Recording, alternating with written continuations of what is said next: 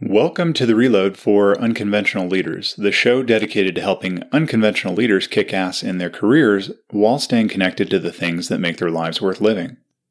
I'm your host, Sean Hansen.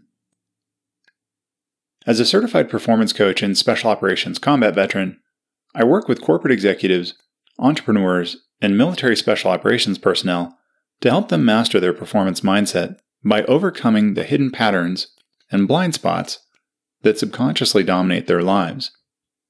Well, hello there. So we're back again, and thank you as always for joining in and taking the time out of your schedule to listen to the show. Today is probably going to be a little bit shorter than normal. We've had a really good run of interesting guests and conversations and some longer episodes, and so today's probably going to be quite a bit shorter than that. But there was a conversation that I had recently with one of my clients that, it sparked a little bit of an idea in terms of how people can better relate to some of these inner development concepts. And specifically, how it is that they want to incorporate this in actually changing their lives. I mean, it's all well and good to have the tremendous insights and to feel like you've just been hit by 50,000 volts. But at the end of the day, we want real change to be cemented in your life. All the clients that I have, that's what they want for themselves. They don't hire me just because they want to feel good temporarily. So how do we get to a place where real behavior change happens? And before we go any further, I think it's probably a good opportunity to remind everyone that when I bring up these stories from conversations that I have with clients or, really anybody that's not a guest that, is speaking for themselves, I always anonymize the person as much as I can. So sometimes he becomes a she and vice versa. Sometimes it stays the same. You never know. So just always bear that in mind whenever I bring up one of these stories. Now, as you may have seen from the episode title, what does debt reduction have to do with behavior change? So in my research, I went online, and I'm, a bit of a fan, I guess, of personal finance. And I mean, that sounds pretty lame as I say it out loud. But I like to stay informed on the financial independence, retire early movement, and especially more kind of the financial independence part of that. And naturally, being debt-free is a component of being financially independent. And the way that my client was asking me questions, right? He or she or it has reached a place where she really wants to overhaul her life. And she wants to get to a place where she really has good capture on what it is that needs to change. And not just esoterically, not just from an understanding or awareness perspective, but where does it actually show up in her life?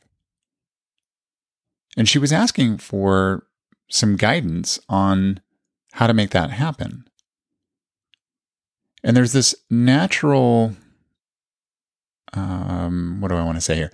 This natural comparison point with two of the most common debt reduction strategies that are out there. So in order to make sure I didn't get it wrong, I hopped online and found, obviously, numerous sites that talk about these methods. And I think I think that it's worth having a bit of a discussion here to lay out the foundations of how these debt reduction strategies work so that we can then bridge that gap and talk about how it is that they feature in mindset mastery and behavior change. So I went to, just randomly, DaveRamsey.com. And for those who don't know him, Dave Ramsey is a very big proponent and at this point, kind of celebrity in the debt reduction personal finance space. He's got a podcast, radio show, whole media outlet. I mean, he's as they say, kind of a big deal. So I'm not an advocate of Dave Ramsey. I'm not an opponent of Dave Ramsey. It was just basically the first thing that hit on Google. So in going to that website, and I'll link to this particular blog post in the show notes, he talks about, and this is a quote, paying off debt can be overwhelming. The right repayment method will give you a clear, easy to understand path to becoming debt-free. There are two popular methods folks use to become debt-free: debt avalanche and debt snowball. And from there, the post continues to describe each method. So the debt avalanche, aka debt stacking, is where you pay off your debts in an order from the highest interest rate to the lowest, regardless of the balance due on any of those debts. Mathematically, that seems to make sense because the higher interest rate means that you're going to be paying more than you would on a proportional basis. Now, obviously, this is not a personal finance podcast, so we're just trying to stay very high level at conceptual capture. Now, the debt snowball method is where you pay off your debts in order of the smallest to largest amount, regardless of what the interest rate is on any of those amounts.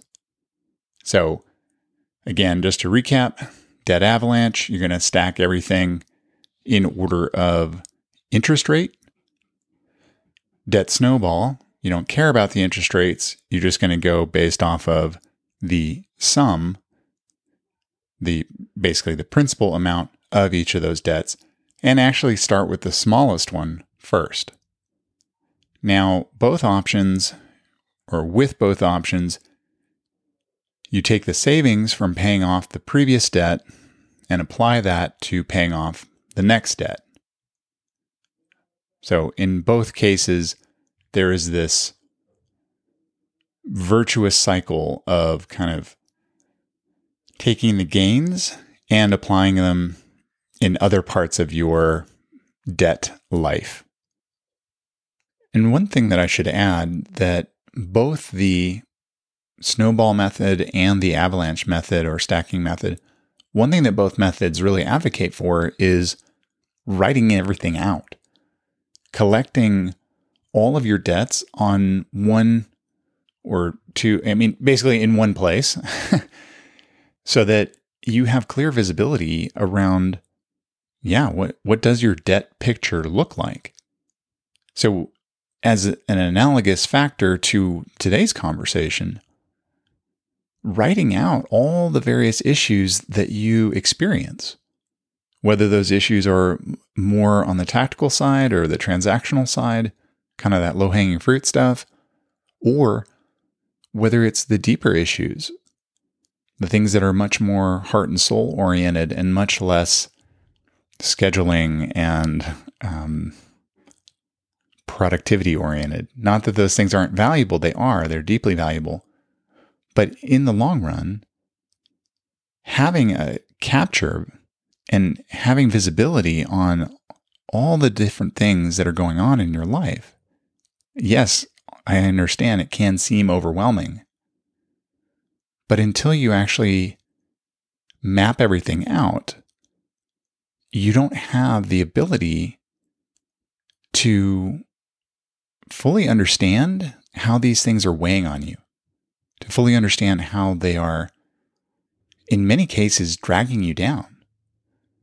And whether that's a little bit of drag or a lot of drag depends on what's going on. But again, as in the personal finance space, writing this stuff down or writing it out, I should say, and getting clarity on what the list looks like will go a long way to helping you understand where you want to direct your attention. And then once you have that dialed in, then it's just a matter of understanding or determining how it is that you want to go about solving the issues. Okay, so now that we have those fundamentals in place, what does this have to do with mindset mastery and behavior change? Well, so when you look at these two methods, one method let's start with the Avalanche. One method is mathematically more effective, according to the pundits, in that you are taking the area of biggest impact financially, and you're getting that squared away first. But one of the criticisms that has been leveled against the stacking or avalanche method is that for many people, it feels very unachievable. Oftentimes, debts can be quite large, and so then people are in a position where they are chipping away, seemingly very slowly, at a debt that, while mathematically makes sense in terms of the interest rate attached to it, they don't actually end up feeling like they're making any progress. And this is where the debt snowball method comes into play, in that you are picking the lowest debt that you have in terms of just baseline amount. You're paying the minimums, and I should have said this earlier, in both methods, you're paying the minimum amount on all the other debts you have, but you're focusing on one. It's just the angle of focus changes between each method. So with that snowball method, as I said, you're picking the lowest one and you're throwing everything you have against it, except for the minimum payments on all the other stuff. Now, the folks at the Ramsey organization, they actually advocate for the snowball method more than the stacking or avalanche method.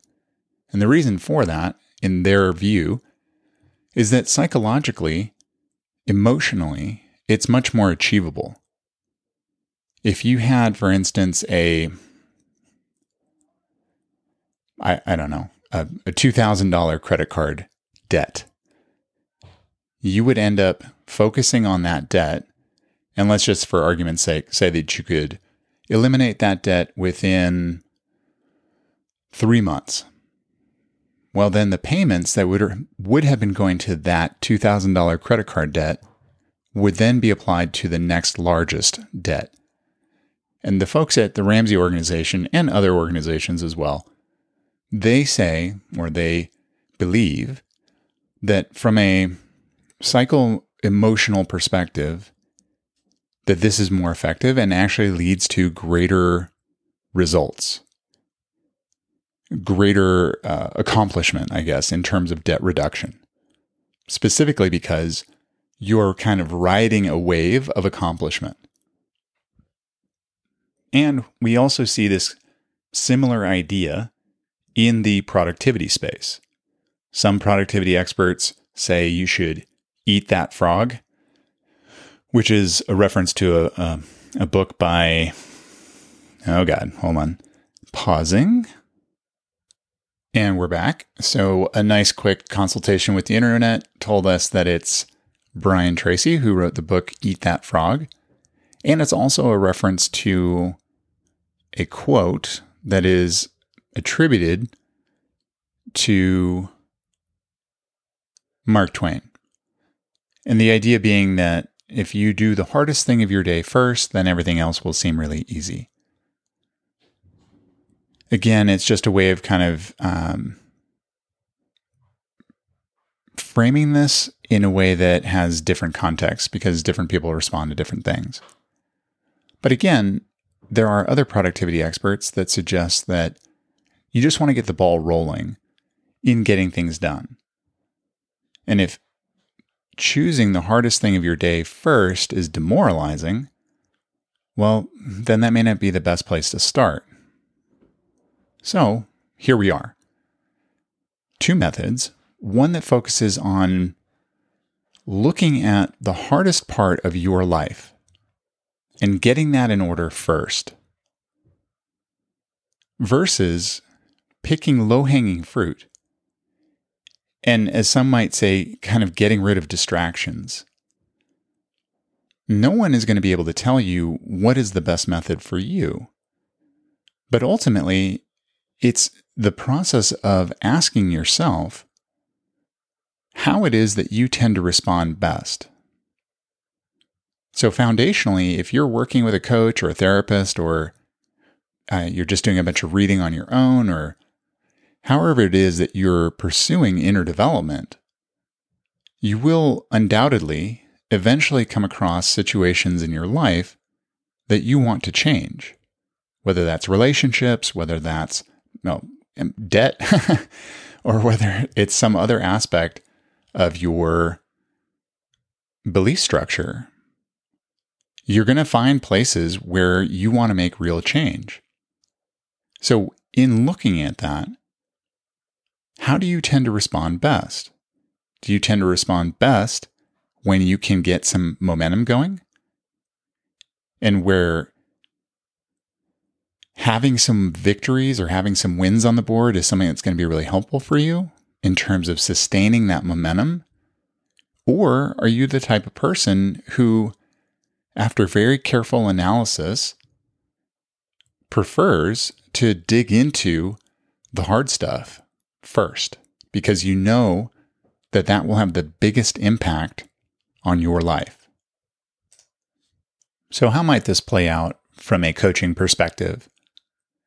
Well, one thing that you could see as just an example is, let's say somebody has some trouble showing up to appointments on time, or commitments that they've made with friends or associates. And that's one set of issues, just kind of generally being late. They don't really feel any particular deep emotional impact around it. They just kind of know that they're always just kind of running behind.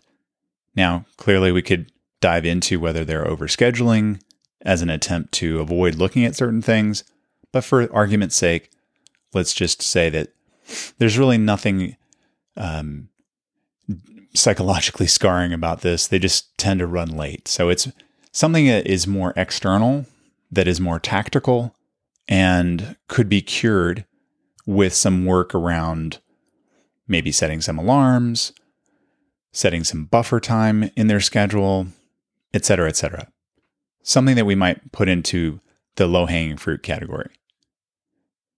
Now, with this same person, let's say that one of their other issues is a highly toxic relationship that implicates a lot of issues around their self-worth. And feeling like they're not valuable, and feeling like they don't deserve to be respected, or they don't deserve to be treated in a manner that is loving and respectful and kind and, mutually supportive. So the way that I've teed these things up is intentionally very clear that one is lighter and the other is a lot heavier. So in that scenario, if you could put yourself in that person's shoes for a moment, and if you recognize instinctively that you tend to gravitate towards one of those problem sets in terms of what you think that person should do, that would inform you significantly as to what your default setting tends to be. Whether you're a person who prefers to get that momentum rolling, and maybe you get some of the distraction stuff out of the way in terms of being better about scheduling time, figuring out that you do need to buffer your schedule a little bit so that you can leave earlier, et cetera, et cetera. Or whether you want to dive into the darkness, so to speak, and to really tackle the issues that in the long run will have significantly greater impact on your ability to live a life that is deeply rewarding and fulfilling. But again, no coach, no therapist, no guru, nobody can tell you that one is better than the other. It is truly a scenario where experimentation and self-reflection will go much further than listening to a quote-unquote expert. And I don't mean that in the sense of that they're not an expert. I mean, they might be, but ultimately this is your experience. So figuring out for yourself what kind of problem-solving solution set you're looking for and what you will actually carry out in the most effective manner possible is going to be to your benefit. So I hope that helps. Just like I said, a really quick conversation today. Just wanted to get this framework out in front of you to help you better understand how it is that you can begin to affect real behavior change. As always, I'm really hoping that these conversations challenge you and that they inform you and that they help you start up conversations with people in your life so that you and those people you care about can really level up together. A lot of times when I work with a client, they'll make tremendous gains, but then oftentimes it seems like they're not really bringing their core circle with them, whether that's a partner, best friends, parents, etc. So, the ability to share this with people that you believe would benefit from it is part of the intention. And to be able to get to a place where it can serve as a spark for a deeper conversation in your life. So until next time, take care of each other.